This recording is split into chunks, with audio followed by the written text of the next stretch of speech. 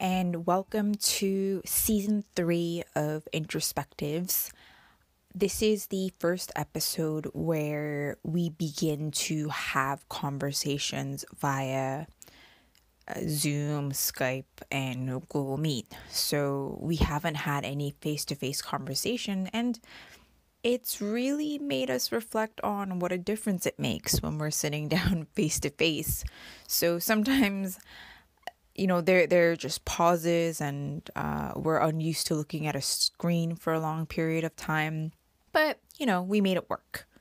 So in a few moments, you will hear me interviewing Adrienne, the newest member to join our team, about her insights and experiences. Hope you enjoy. My name is Adrienne Wu. So I'm half Taiwanese, half American. So my dad is Taiwanese, my mom is American. I was born in the US and I lived there until middle school, and then I moved to Canada, and I lived in Canada from middle school to college. And then after college, I went to Taiwan for 1 year and then to teach English. And then I also went to Japan to teach English. And then I did my master's degree later on in international relations. So just graduated from doing international relations master's and no idea what I'm doing now, basically.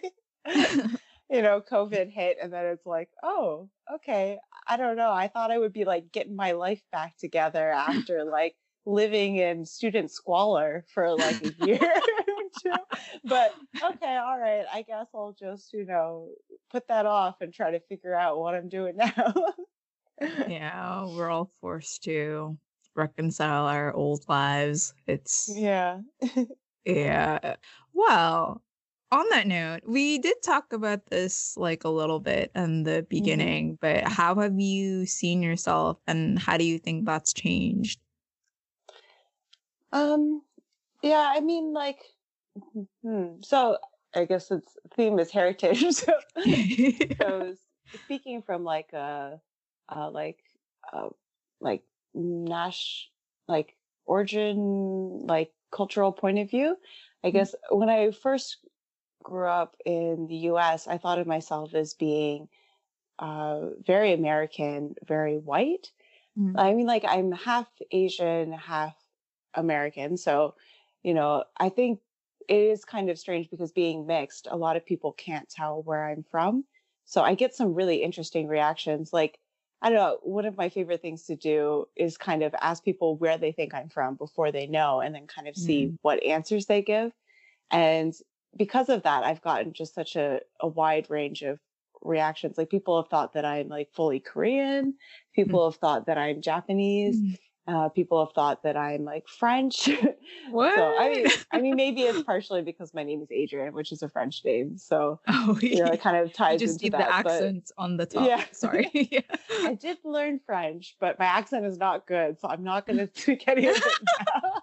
Oh no, sorry. I meant what's it called? Oh, I'm not saying it right. Oh, like the accent agu and like grav or something.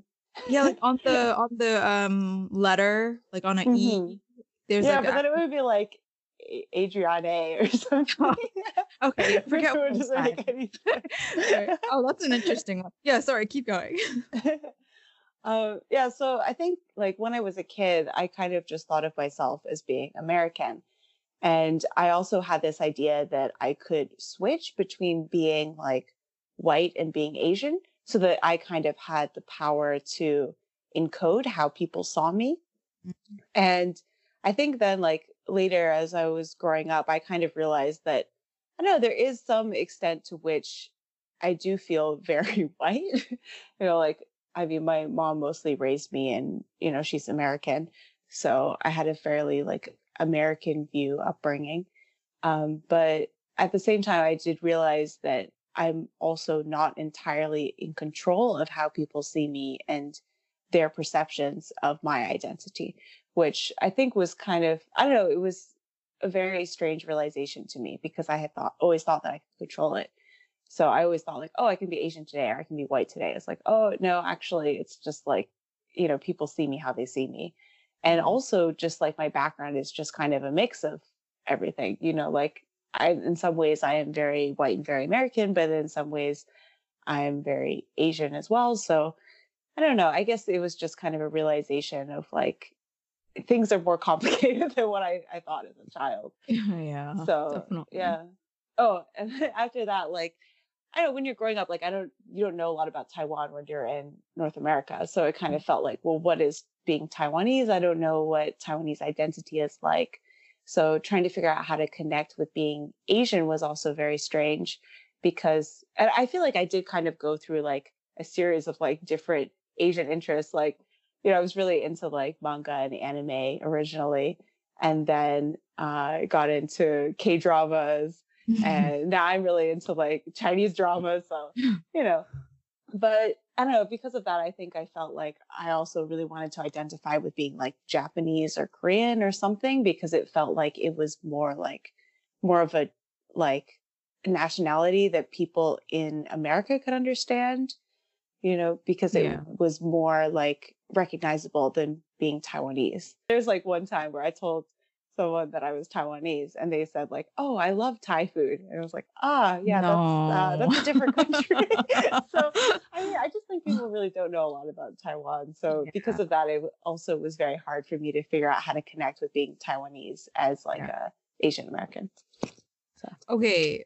I wasn't going to say this, but hmm how do I articulate? I think when usually if I'm talking to someone and I don't know what they're talking about, I'll ask depending on our relationship or I'll do my hmm research.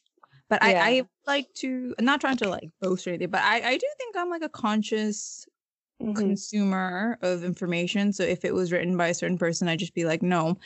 But hmm then in instances like that where, someone confused Thai and Taiwanese, you know what? We'll give them the benefit of the doubt. Maybe hmm they genuinely did not know, which is unfortunate, but then it's up to them to hmm research. But unfortunately, I don't trust like the information that's out there because they're mostly written by white authors like who don't really know about the culture. So even then I feel like I had this burden to further educate them. And hmm it's not our burden actually. But because hmm then like they'll say like, oh yeah, I did this research and I read in Taiwan like it's this and this and this. Like how what hmm can you tell me your source? Where are you gonna, it's a hmm whole nother level, especially for countries like um Taiwan and I guess like even Korea as well, because I think you kind of alluded to it in the beginning. Countries that the Western gaze has, hmm the West has their gaze on is like China and Japan, and I'm not saying that's bad, it's understandable, but hmm because of that, it's kind of perceived weird. What do you think? Yeah. Yeah. Yeah. I mean, I think there is more of a bias towards like just knowing things about China and Japan. Yeah, And I mean, it is important to think about like that they are different. But I think it has been kind of interesting for me recently because I have been thinking a lot more about like the differences between countries within East Asia more.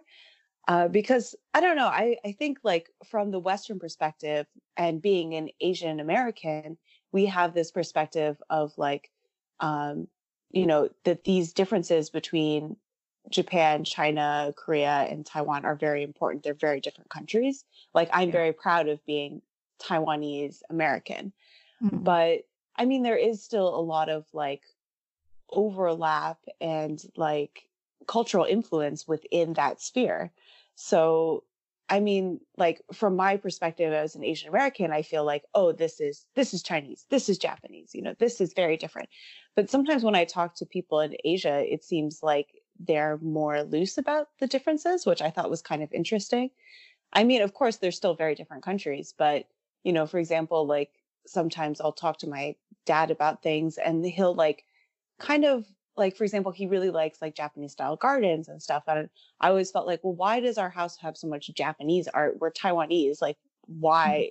Why do we have these Japanese things? Yeah. And then he was like, but, like Japan colonized Taiwan for, Yeah. a very long time. Right. So there is a lot of Japanese influence in Taiwan as well. So there are parts of Japanese culture which also have kind of become Taiwanese culture. Oh, So I yeah. think that it's not always that those differences are so easy to define or easy to like to see. And still from my Asian American perspective, like you know, talking to so many people that get confused about the different countries that like look at a kimono and are like, oh, is that a Korean style? Or, you know, etc. You know, Yeah. it's just kind of like, you know, to me, it's very important to differentiate those countries and those differences, because I feel Yeah. like there are a lot of people in North America and the Western world that don't understand that Asia is so diverse.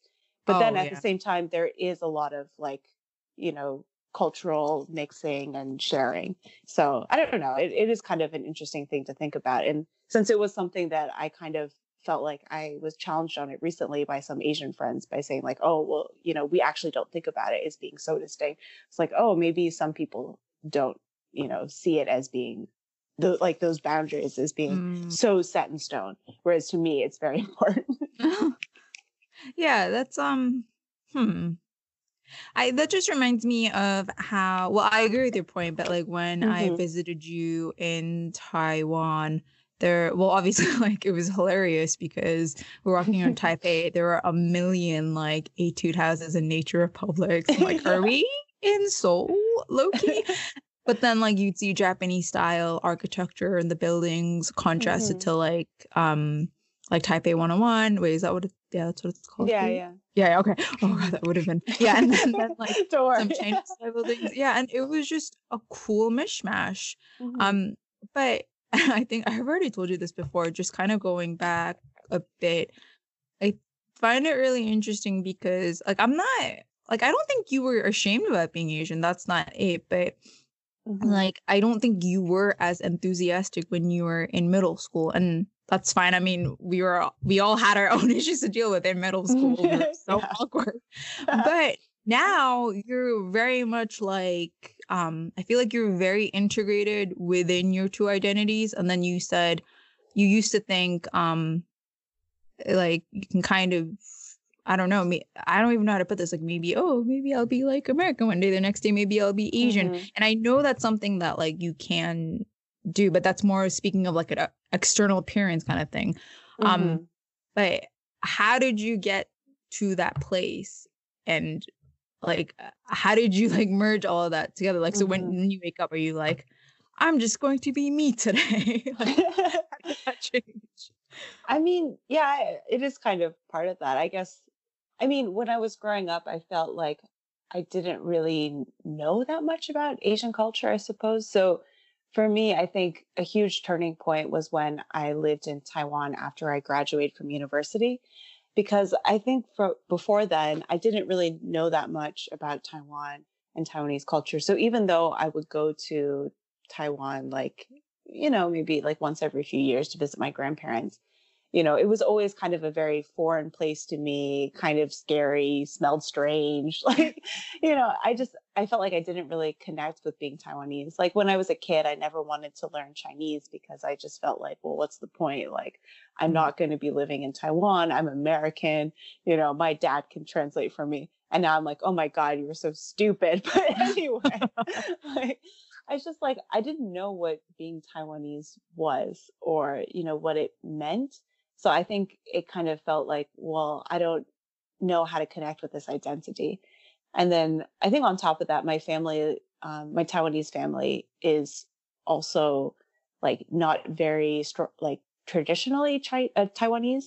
So like, you know, they always told me like, we're Taiwanese, we're not Chinese. So that was like, you know, branded into me from a young age. But, you know, I never really understood like what Taiwanese culture was. And then the fact that a lot of my family don't really follow like some classic traditions, like, you know, I don't know, like autumn festival or something, like, you know, different things, like festivals would happen. And it's like, and my family didn't make a big deal out of it. So I kind of just didn't realize that that was part of the culture. Yeah. And I think I kind of felt like, I don't know, maybe a little bit ashamed, or I don't know. I just felt like I couldn't connect with it. I didn't know what it was. And I felt like, oh, I wish I was something else that was like easier to understand, like Japanese or, you know, Korean or Chinese. I mean, like, I think it's only recently that people really started to know more about Korea and North America. But Yeah, I agree. yeah, but it just, so when I went there and I actually lived there and I saw more of Taiwan and I really started to love being in Taiwan and I really love the culture there now. I think that really helped me feel more integrated about it because it was like I'm like finally able to understand like what being Taiwanese is like and what it means. And I was finally able to really feel pride about being Taiwanese because I started to understand like, what it was like and what the country was like. So, I mean, I still feel like I'm not entirely connected because I know some Chinese now, but I'm not that great at Chinese. So I still feel like I can't really like fully connect with Taiwanese culture. So in the future, I would like to, improve my Chinese and like strengthen those connections. But I think that was a huge turning point for me was to realize like, oh, this is what Taiwan is. This is what being Taiwanese means, Yeah. Oh, that's beautiful.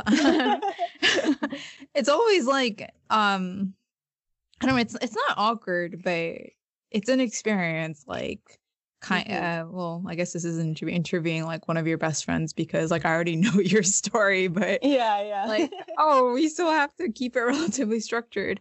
I was just going to say, I think well, first off, as you were talking, I just got reminded of when we traveled together in Korea. I can't. Well, when we got those amazing that dessert ice cream and the red bingsu. No, it was like in the fish thing. The taiyaki. I can't remember what it's called. Yeah, the like that type of fish pastry is called taiyaki. In Japanese. I don't remember what it's called in. Well, it's called like bungapang, but it wasn't actually. Yeah, there was like ice cream, and then you had a list of cafes. So like we went, and then I remember that the vendor was like, "Oh," because we were like speaking in English, so he got curious, and then you were like Taiwanese, and he was like, "Oh, that's cool," kind of like, "Oh, that's different."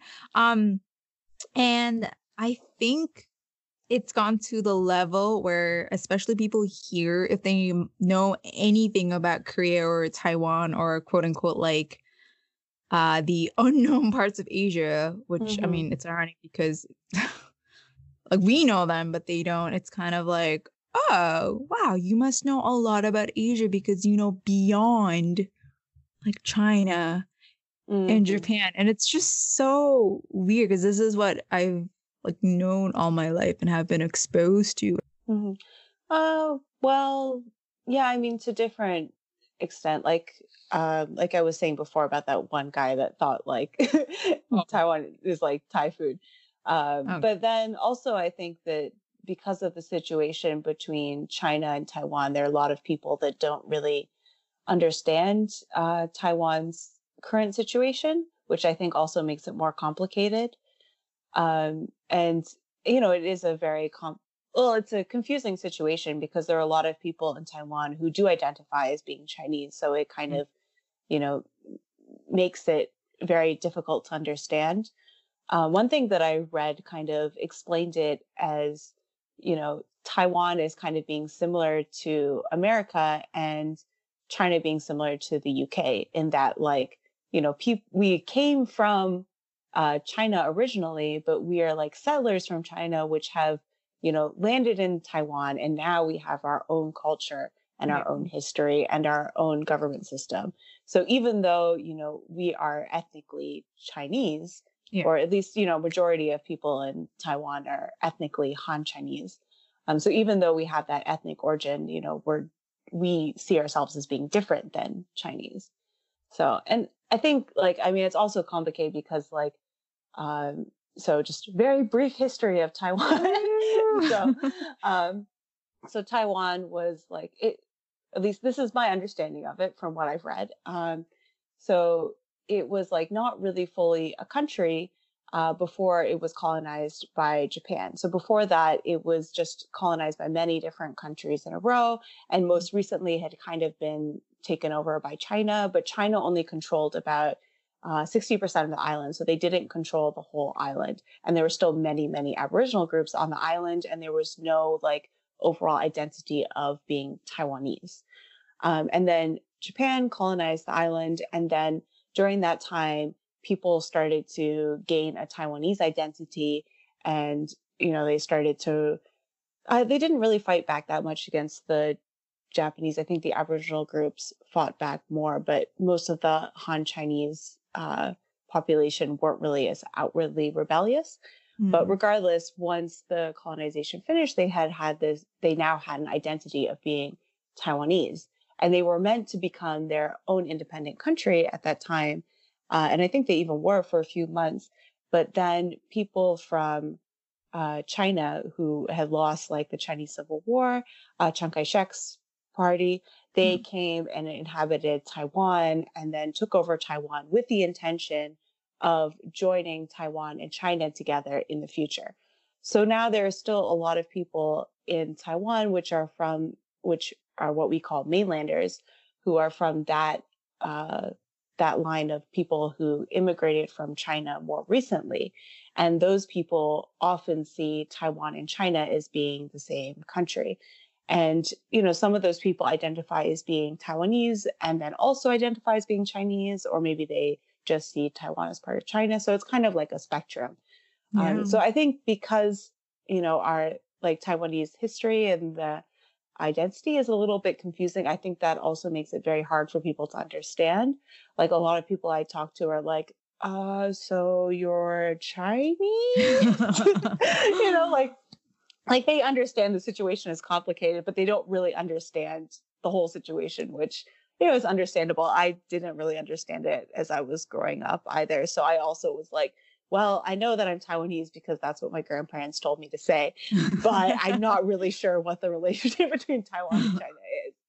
So yeah.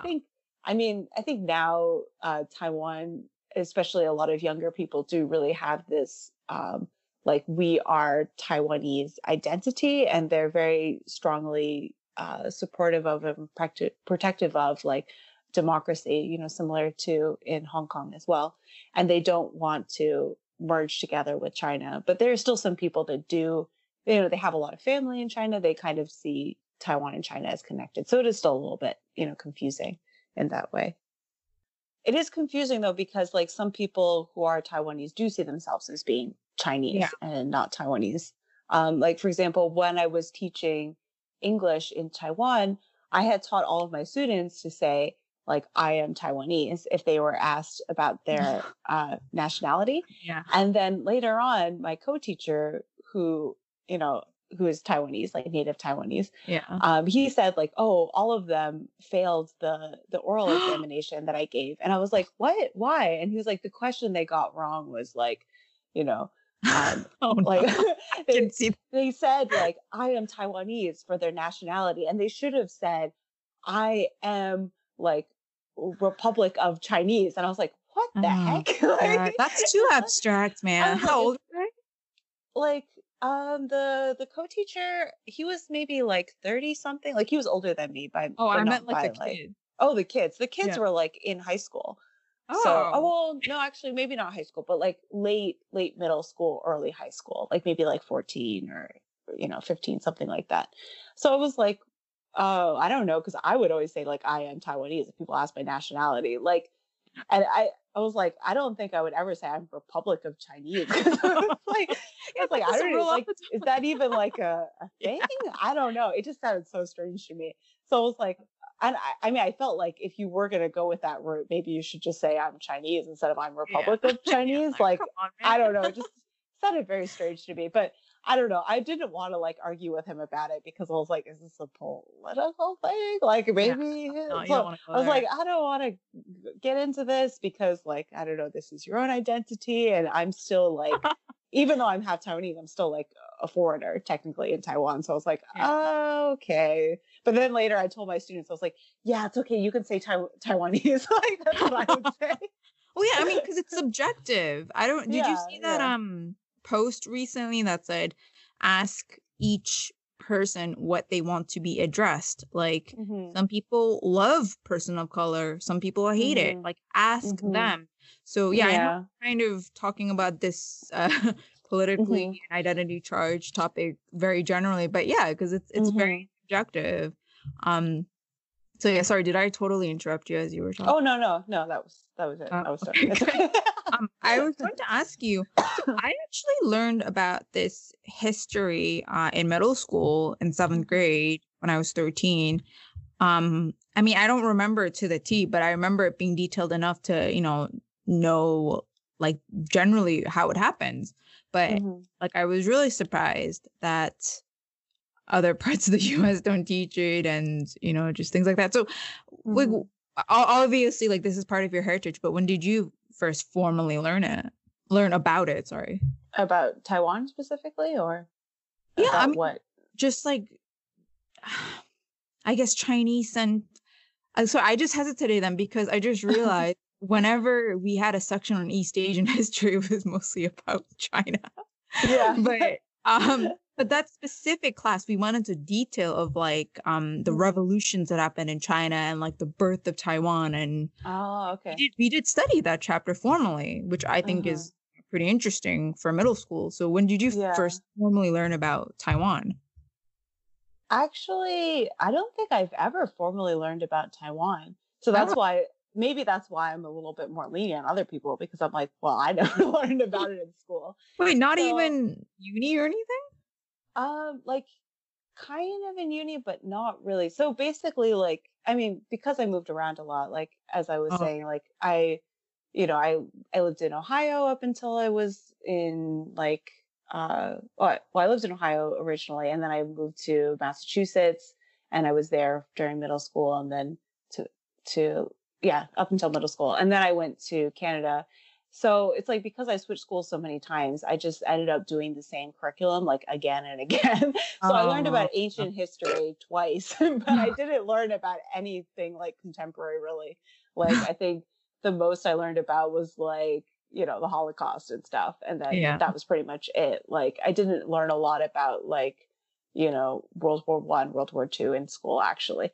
So I learned more about that when I was in college, but in college, I mean, I did East Asian studies for my degree, and they didn't have any classes on Taiwan.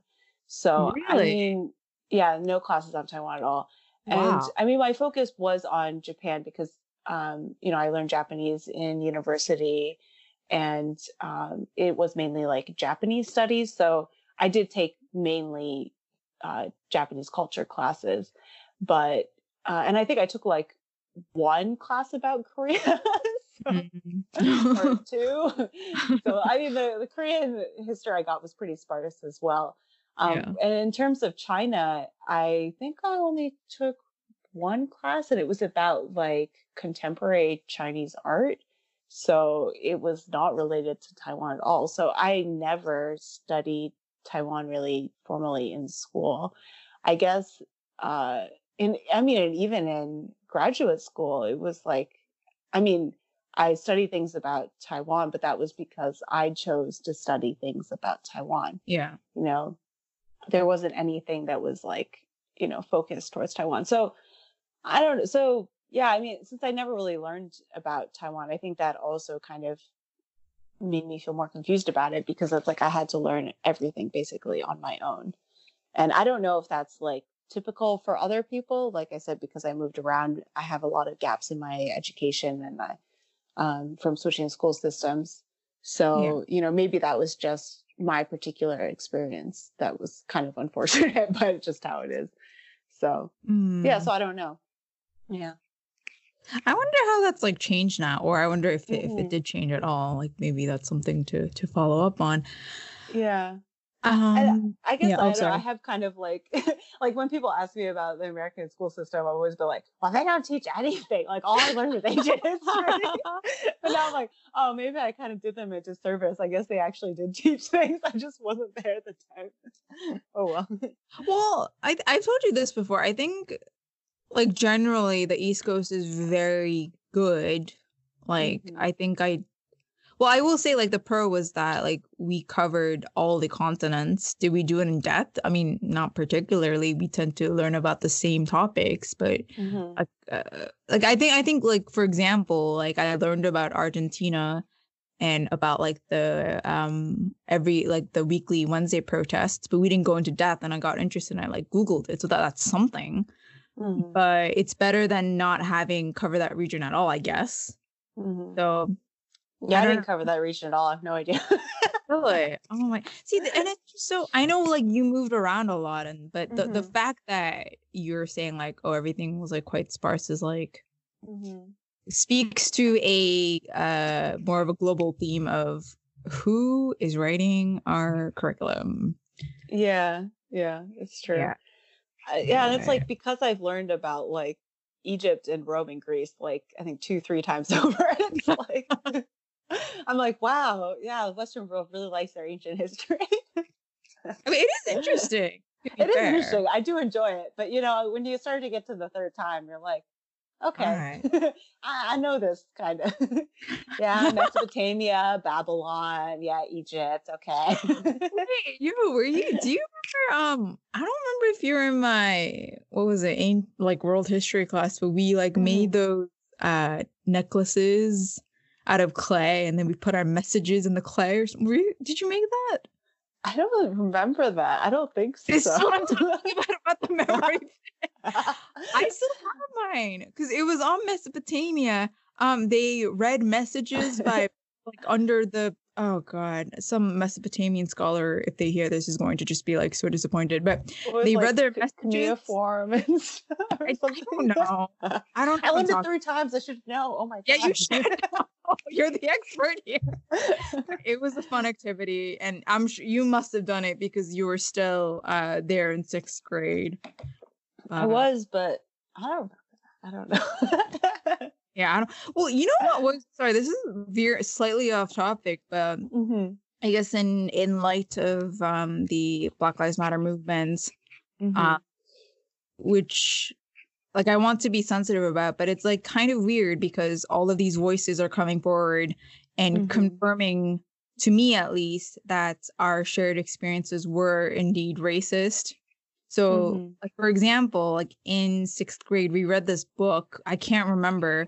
And like, I felt I was so. Oh, I remember that book. I think I you don't know remember what it's called, but I remember. It was like about like the, was it like the mother and her family who like ran away from?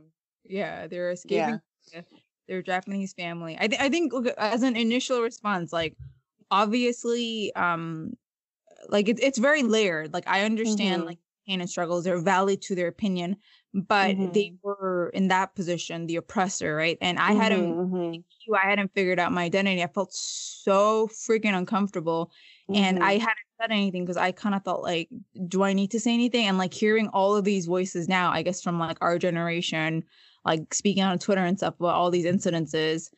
I am now like looking at my past in a new light, like, oh fuck, I could have said something then. That was racist, that was harassment, that was microaggression, like whatever. But I just remember that so vividly from middle school. And I don't know if like have you had those moments though, like looking back in your past? Not really. I don't like. Yeah, I mean, like there have been like some points where I did feel like I don't like there was one time when one of my friends said like oh well you're one of the only colored people, and I was like what? So that was like one of the moments where I was like oh like I kind of just saw myself as being like American, but I guess some people think of myself as like being like a quote unquote person of color. And I don't know. And because I'd only heard like the word colored in only like the sense of like 1960s America, where it's like divided between like the white and the colors, I was like, what the heck? I'm colored?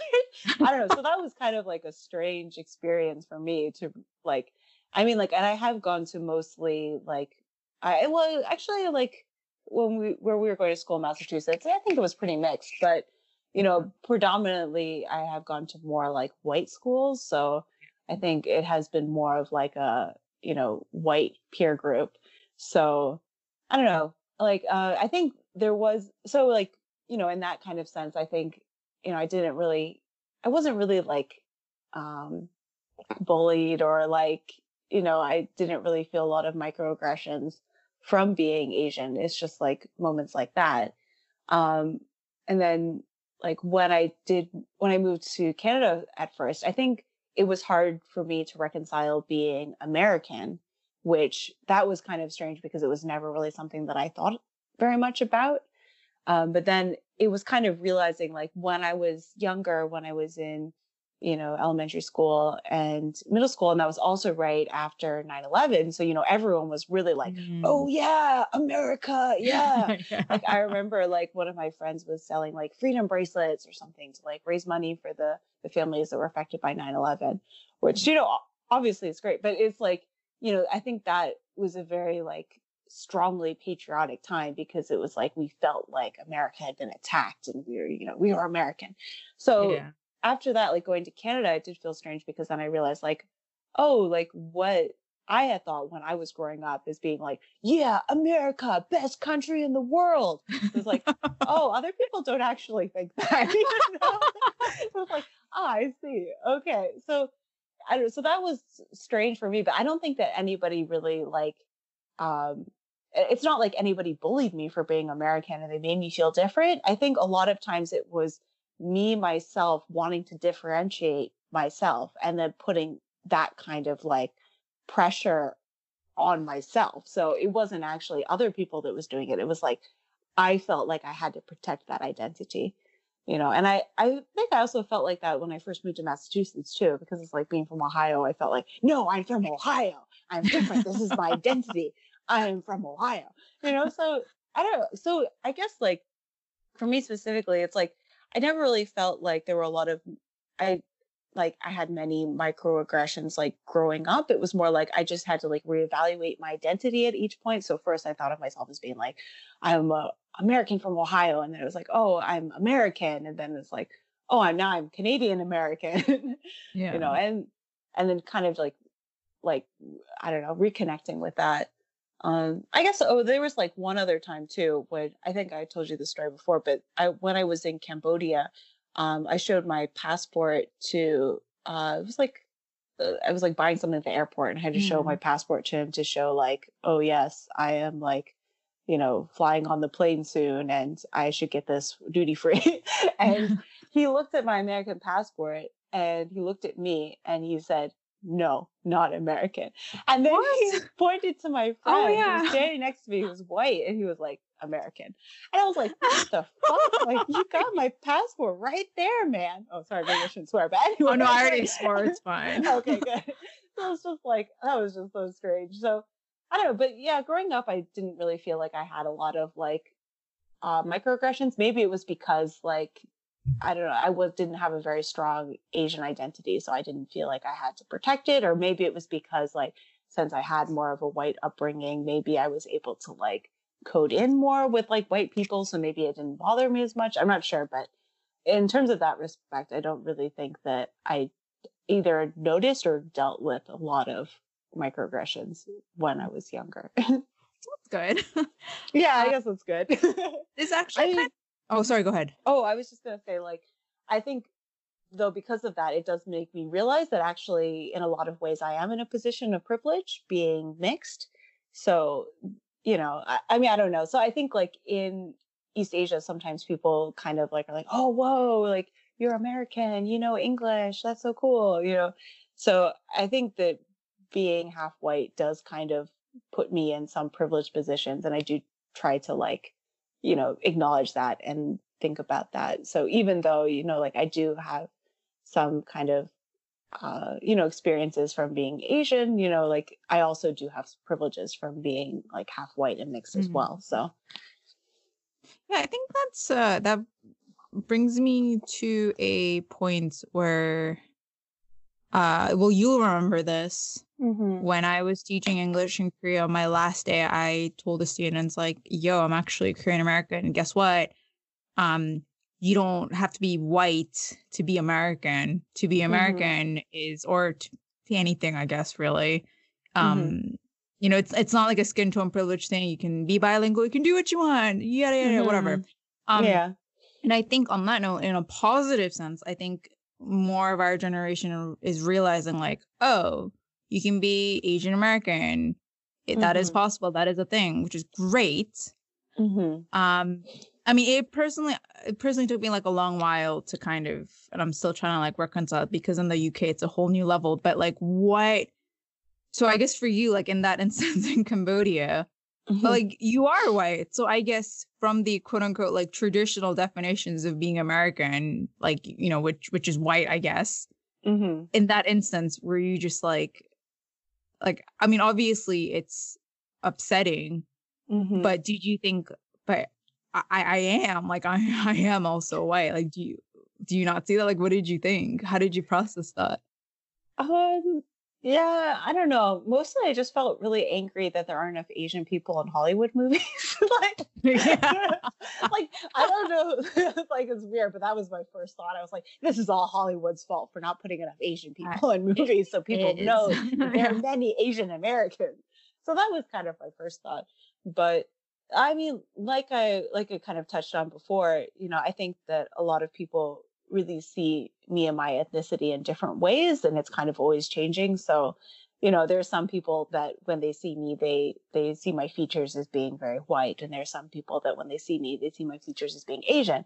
So, I think it is kind of like a spectrum. So I've kind of like stopped expecting people to, encode me in like a white way, I guess.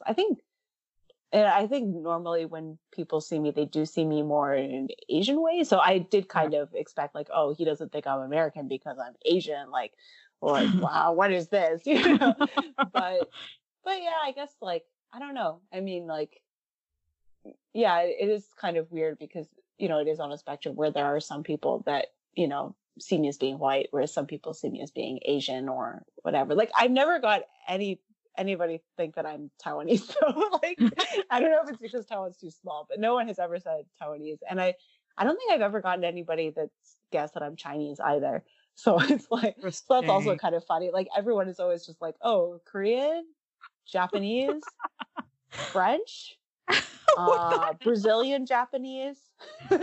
Oh, wow. Okay. Really everywhere. Yeah. That highlights the lack of exposure. Have you ever received flack for like, oh, you're not like Asian enough, you're white, you're white still? Because on the opposite, like on the other spectrum, it kind of sounds like people visibly tend to see you more as Asian. But yeah, like on the other end, like has anyone been like, you're not Asian enough? Yeah, definitely. Like, I mean, I think that's the weird thing about being mixed and being half is you kind of do exist in this kind of like half universe where you feel like you're never going to be like, I'm never really going to be like white enough, quote unquote, because like, like as some people say, like, oh, as soon as you're like mixed with another ethnicity, then you're no longer white. Like what was that analogy? Like, oh, one drop of chocolate milk and the milk makes the whole milk chocolate or something. So delicious. Anyway, so so I feel like I'm never really going to be seen as like purely white, which that's okay. But then like, so I'm never really going to be like quote unquote American enough, and I'm never really going to be like quote unquote like Asian enough. I'm always going to be like in that middle area where I'm never enough of anything. So I mean, like, so when I'm in Taiwan, even though I do enjoy being there a lot, like I do really feel like I'm not fully Taiwanese because I can't speak Chinese, so it's hard to like connect with people. And then there was also like when I was in Taiwan, I was dating this Taiwanese guy for a while, and I don't know, it's just like, which guy was this? I don't remember like, this. Oh, it was just like, it wasn't really that important. He was just like, I saw him like once a month. Like it was a once a month guy. Okay, I feel okay. But, maybe I do. yeah, Sorry, continue. It's okay. Not important, but like like. It was just weird because like we would go out to eat like dumplings or something, and then he'd be like, oh, you can use chopsticks, or like, oh, you can eat dumplings, you like dumplings? It's like like one, like of course I could use chopsticks, like I'm half Taiwanese, I grew up using chopsticks, but also I feel like also like even if I weren't half Taiwanese, like dumplings are like the most like white people friendly Asian food in my opinion. Yeah, so like Asian burrito. what's Yeah. not to like about it? It's like meat in a little pasta filling. Like, it's basically like an Asian ravioli if you want to get down to it. So it's like, Okay, I mean, I would kind of say it's a burrito, but I see where you're going with that. And yeah, I I mean, like, of course it's different. I love dumplings. They're different. I love them more than ravioli. But, like, yeah. I don't know. It felt like such a weird comment to me to make it. Like, and like a lot of times, like when I was teaching in English in Japan as well, like, sometimes my coworkers would be like, "Oh, wow, like Wu Sensei, you're so good at using chopsticks." It's like, yeah, I am like half Asian. I did grow up with using chopsticks. I mean, and then like, on top of that, like there are many people that are American who are white American that can use chopsticks now. Like it's not that strange. So Yeah. I don't know. So yeah, there are some like weird moments where it does feel like, people are like, "Oh, whoa, you can do this," or "Oh, you know about that." It's like, yeah, I am still like half Asian. And then even if I wasn't half Asian, like, the world is becoming more diverse. And, Yeah. a lot of people in America like sushi now. They like going to Chinese restaurants. It's not like, I know it's not as Mixing up closed all off the as food. you think. Yeah, exactly. That reminds me, I think there's like a like kind of when you said like, oh, you can use chopsticks, like for Mm-hmm. like when Peter says like 감사합니다 in Korean, they're like, Mm-hmm. oh, you can speak Korean. It's like, okay, calm it down. Like it's a simple Google search, seriously.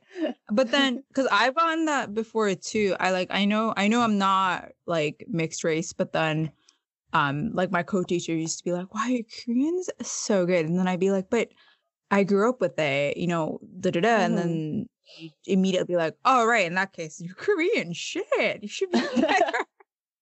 But there's a higher standard I think if you are, for your, what am I trying to say? Like, for you, I'm assuming that, like, other Taiwanese people, there's, like, a higher standard to be Taiwanese/Asian, Mm-hmm. rather than, like, on the flip side of being white, well, I don't know. I just feel like it's easier. I'm not sure where I'm going with that. I had a thought, but I Mm-hmm. can't really articulate it. Like there are a lot of Yeah. standards for. Mm-hmm. Mm-hmm. Does Yeah, I that think make I know I know what you mean. I think because like, um, I mean, like, I think in countries like in North America, it's like I feel like in some ways the culture is like more accessible because the country has such a reputation of being multicultural. So it? it's like kind of easier to be like, oh, I'm American. Whereas, with a lot of Asian countries, the identity of being that nationality is like very like strongly gate kept, Yeah, yeah, and like it's very strongly tied into ethnicity, which yeah. I mean, like, we do have. But then at the same time, like language is also a very strong part of that as well. So you need to access it through language. So I feel Yeah. like it's hard for me to be considered Taiwanese because of my lack of language abilities. And then also because I didn't grow up in Taiwan, I feel like I haven't lived through a lot of those experiences that Taiwanese people have. So, I think I can't really fully understand Taiwanese perspective. So in that way, I feel like, yeah, I can't really fully be Taiwanese. And I mean, maybe if my Chinese improved and I lived there longer, maybe it would change. I think it kind of depends. I mean, like, and generally, I have found like people in Taiwan are pretty like receptive and accepting of me. So, but when I think Japan is a little bit harder in that respect, and I'm not quite sure about Korea. Maybe it's the same as Japan. I'm not sure, but I feel like in Japan, it's very difficult to be considered Japanese if you are not of Japanese ethnicity, if you don't know Japanese fluently and you haven't grown up there. And I do think ethnicity is one of the biggest things. Like there are, like, I've heard stories of like Chinese people that live in Japan that have lived there their whole life. They can speak Japanese fluently, but they still cannot be considered Japanese because ethnically they're Chinese. So Japanese people still treat them like Chinese and not as Japanese. So I think like for a lot of these countries, like ethnicity is kind of the main defining feature. And like, if you don't have that, it's like, you'll never really be able to like, Yeah. you know, enter that club or that identity. Club. You know, I was like, Yeah. how do I say that? You know, so yeah, I don't know. So I think in that respect, you know, like North America and some Western countries, it's a little bit like more, maybe easier to kind of be considered American. But I don't know. It is complicated anywhere. Yeah, I think you've articulated. I mean, I'm sure I could have like used other like academic terms for it, but I think your example was better articulated than I was thinking before. Why? Yeah. What? So I guess like growing up, I at least had like very few, but I had like a few relatable role models, and we talked about how I mean, ideally, you know, you should have a diversity of relatable role models, you know, in terms of like all of your identities and like your interests or whatever. But like for you, did you have a lot of like Asian, well, American / Canadian role models growing up? Yeah, and I think we did talk about this before, but like, I never really felt like I had any role models. Like, I mean, when I was a kid, you know, like one of the first role models you have are like the Disney princesses, right? And so originally I liked Belle because she had brown hair and I had brown hair. And then I liked Pocahontas because she has dark hair and I have dark hair. And she was like not white and I was not white. So, but you know, it's like neither of those are, you know, Asian, like, or Asian American. And I think like there has been better representation now of Asian people in media, but I still feel like it doesn't really reflect my experience because now there's more of a focus on like Asian immigrants, which I mean, of course, those stories should be told, and I am glad that they're finally like having representation of that. But a lot of the stories, such as like, you know, Fresh Off the Boat or Crazy Rich Asians, like they aren't really things that I can fully relate to because I am half. So I feel like I have had that mixed experience.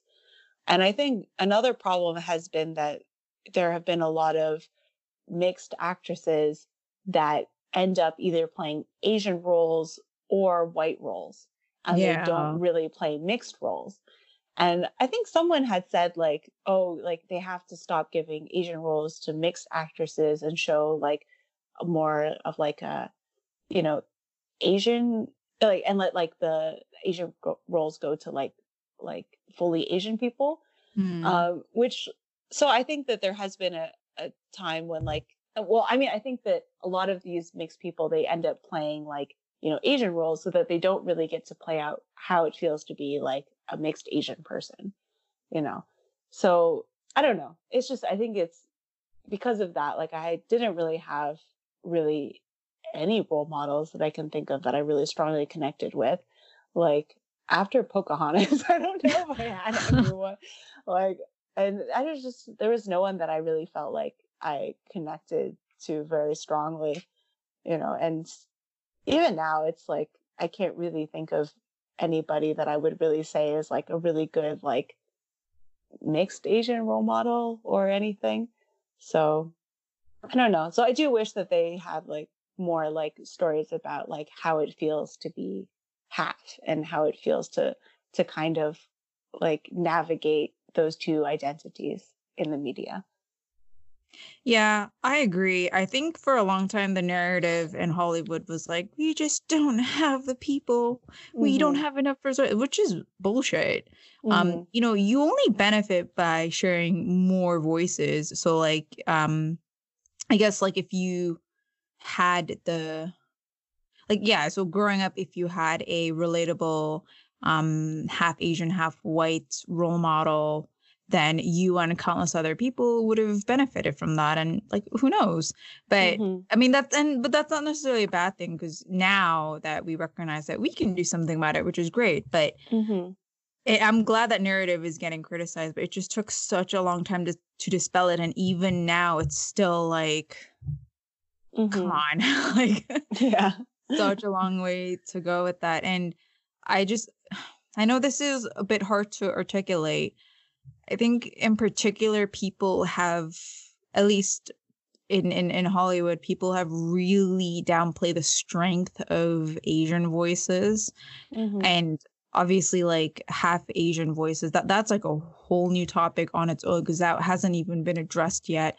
But I don't know. And I think it's because, like, we're labeled as the like model minority, and it's so frustrating. Like, what do you think needs to change for all of this to finally be like eliminated? That's it's a loaded question. Very hard.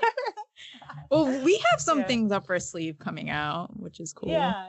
I mean, I do think that more voices need to be, just, like let out into the world and spoken, and and that's part of the reason why I finally decided to, like, participate with this and record something and everything, because I've been so nervous about it for so long. I was like, oh, it's so awkward, I don't want to do it.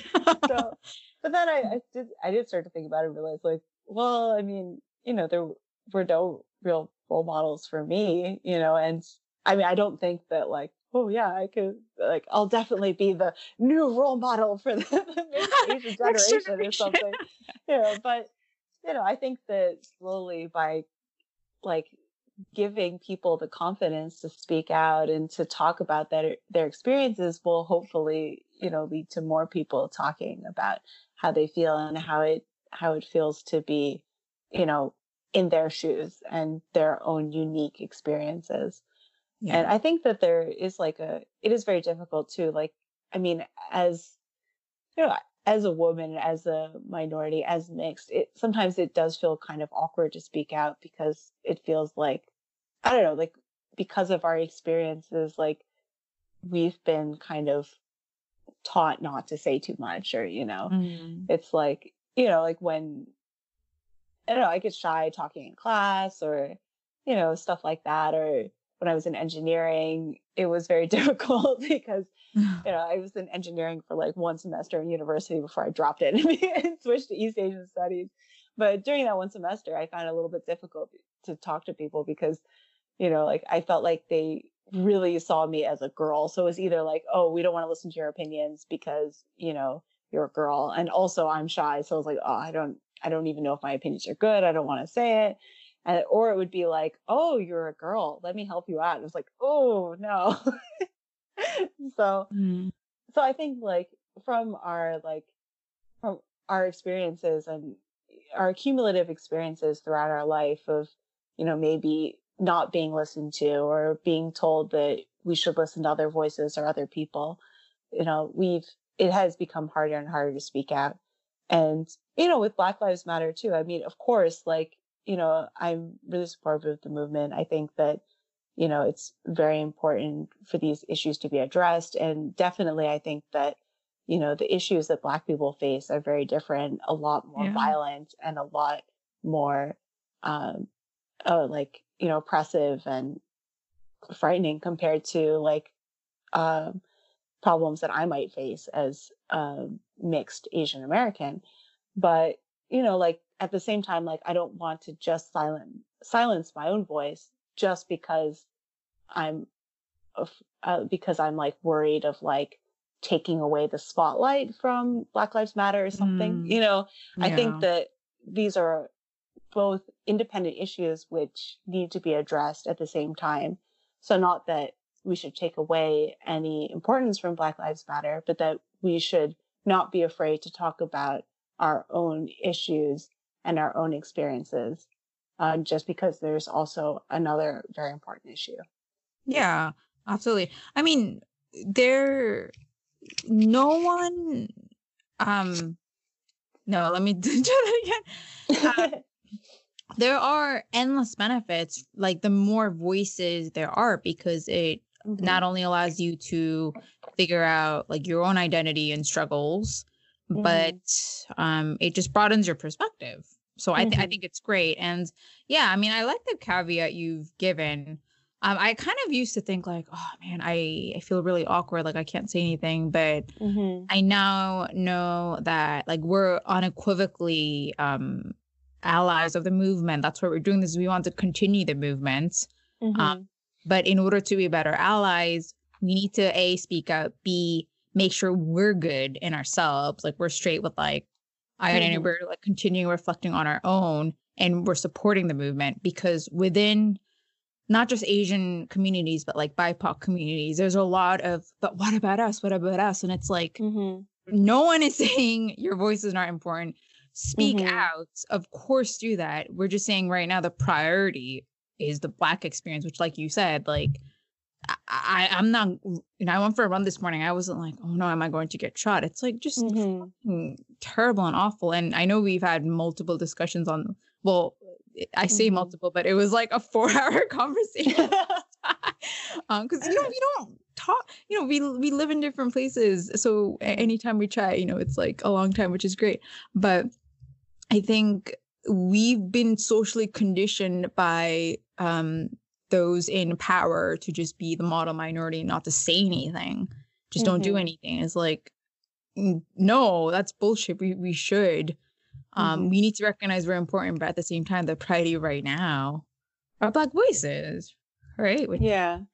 Yeah, I think that like there is nobody really telling us like from Black Lives Matter movement or those movements telling us to be quiet. It's just Yeah. like a self-policing type of thing. Mm-hmm. Like Yeah. we ourselves have become afraid to speak out Yeah. just because of, our life experiences. And then we also have become more sensitive to these types of issues. So we end up policing ourselves and not, saying things that maybe we should talk about, I think.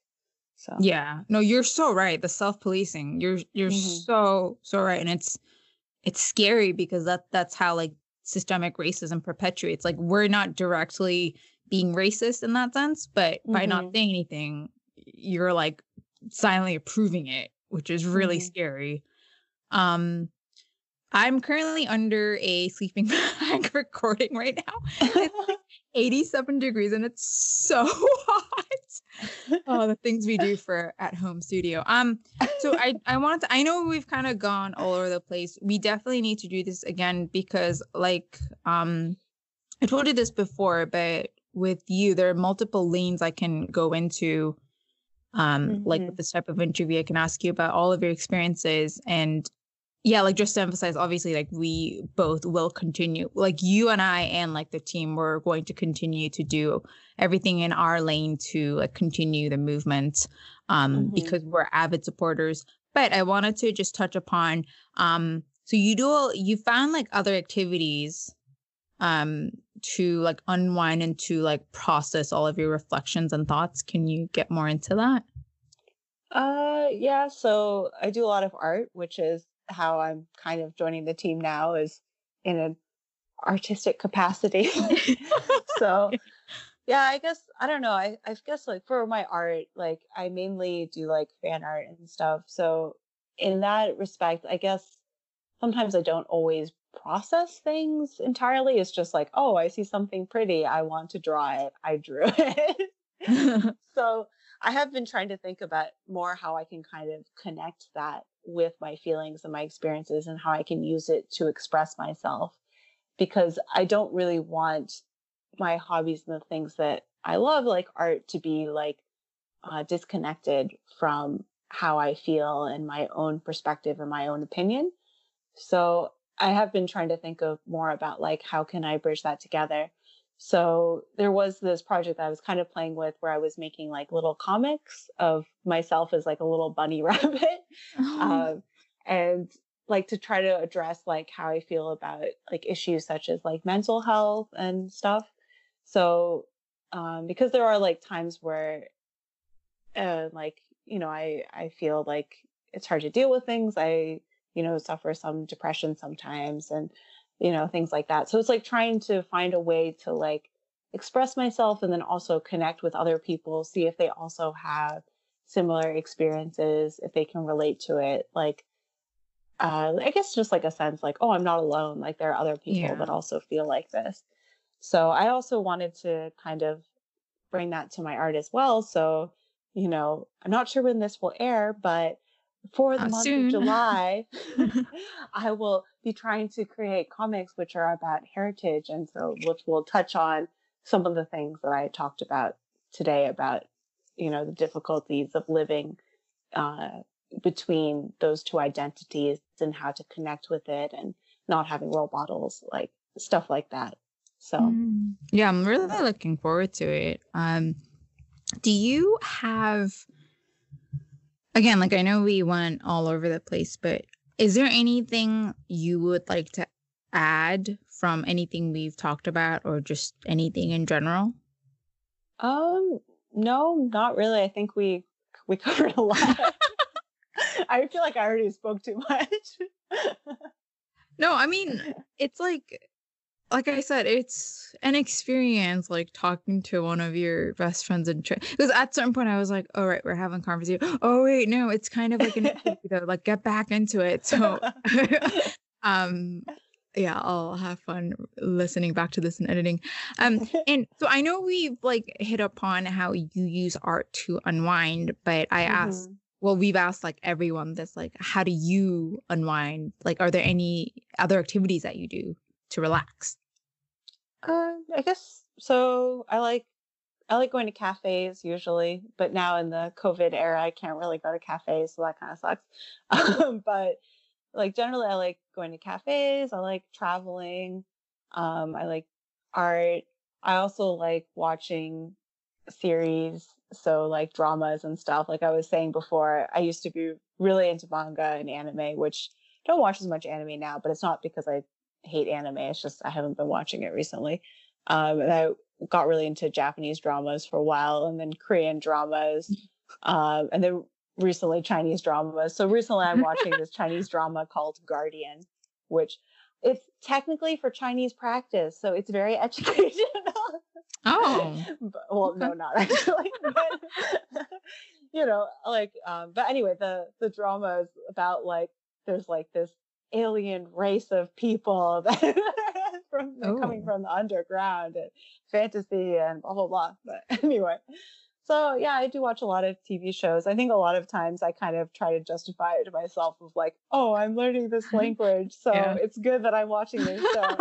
But as you know, from watching Korean dramas, I learned very useful vocabulary. It's like Kajima, Miso, okay. Like stuff that's like not really that useful. And like from watching Chinese dramas, like the main phrase that I learned is like "shut up," and I'm like, well, that's very useful, I guess. Yeah. So, but it is a nice way to relax, and I do like watching a lot of Asian shows, and it is just nice to, I don't know, like I think I mentioned this to you before, but when I watch American shows or Western shows, it's hard for me to turn off the part of my brain that is like analyzing it and critiquing it and being like, oh, there isn't enough Asian representation here, or, like, oh, I wish that there was more representation of this, or they should think about how they're portraying, this ethnicity or this identity. Whereas when I watch Asian media, a lot of the times, because there isn't a lot of it's only Asian representation, and there's not really a very diverse racial representation. Usually it's like just Chinese people, just Korean people, just Japanese people, whatever. So, it's a lot easier for me to turn off that part of my brain and just be like, I'm just watching this ridiculous show. Yeah, absolutely. You can just sort of like relax. For American shows, like I look at the show creators and like, oh, this is why the plot for people of color is shit. Well, not like I think about issues too, like, oh, is this like fat phobia, or is this like, those types of things too, which I think like that's very prevalent in Western media. But it's like easier to turn off my brain when it comes to Asian media. I'm not sure if it's because it's a different culture, or if it's in a different language, or, like representation of different Asian, well, not Asian, but like different ethnicities is like not as diverse. I'm not sure why, but for some reason it's just easier for me to just be like, okay, just go watch the show. Yeah, I mean, it really like hit me what you said, because that's when I kind of started watching K-dramas more. like more Mhm. like Asian stuff. And it's just like the thing with subtitles, like who cares? Like you, like it's really not that much work, because I know sometimes you be like, oh, I can't read this. Like just get over it. Like it's fine. Yeah, yeah. But I did And for a notice. lot of Oh, these sorry. shows, Yeah. like the plot is like not so complicated that you can't just Yeah. miss a few subtitles. Like, It's I usually fine. watch the show while I'm like drawing or something, and like I'll like miss some things and look back up and be like, oh, okay, yeah, all right, whatever. I can kind of figure out what's going on. Yeah. Like watch body language. Yeah. I think it's gone to the point where I like see shows and they'll be like, okay, so oh, it's kind of embarrassing, but well, I'm just gonna go there. So it's gotten to a point where like I'll notice a show getting featured on one of the accounts I follow on Instagram. They'll be like, da-da-da, the first Asian actor, the first Latinx actor, and I'll be like, oh, let me watch that show because of that one actor, this tokenistic ass feature is Mhm. drawing me towards the show. But I want to show my support on Netflix, so I Mhm. watch the entire episode because analytics is very strong on Netflix, and that kind of determines Mhm. like that actor's production. So recently, no shade to the show, I personally don't love it. Mhm. Insatiable, that's the show. And Oh, yeah, I don't know if you've seen it, but there's like I a think I've heard of half, it. you might have, or I might have even like sent you this, but there's like a half Korean, half Italian guy who's featured as like, this is so ridiculous. He's like pre-med, pre-law stripper. It's so ridiculous. But he's a very attractive guy, and it's like I'm not gonna lie, it's very cool that he's featured in like a different medium, because usually the stereotype is, oh, Asian men aren't hot, which is like very Mhm. stupid. So yeah, I Mhm. like watched the show. I supported that episode because I want to see like more diversity. I'm sorry, I just Mhm. don't want to see like white people everywhere. Like there's always room for like different types of talent, or even Mhm. like like LGBT love and all of that. But I just Mhm. felt silly, like, wow, it's really gotten to this point. Like I can't just watch a show and just be like, this show is great.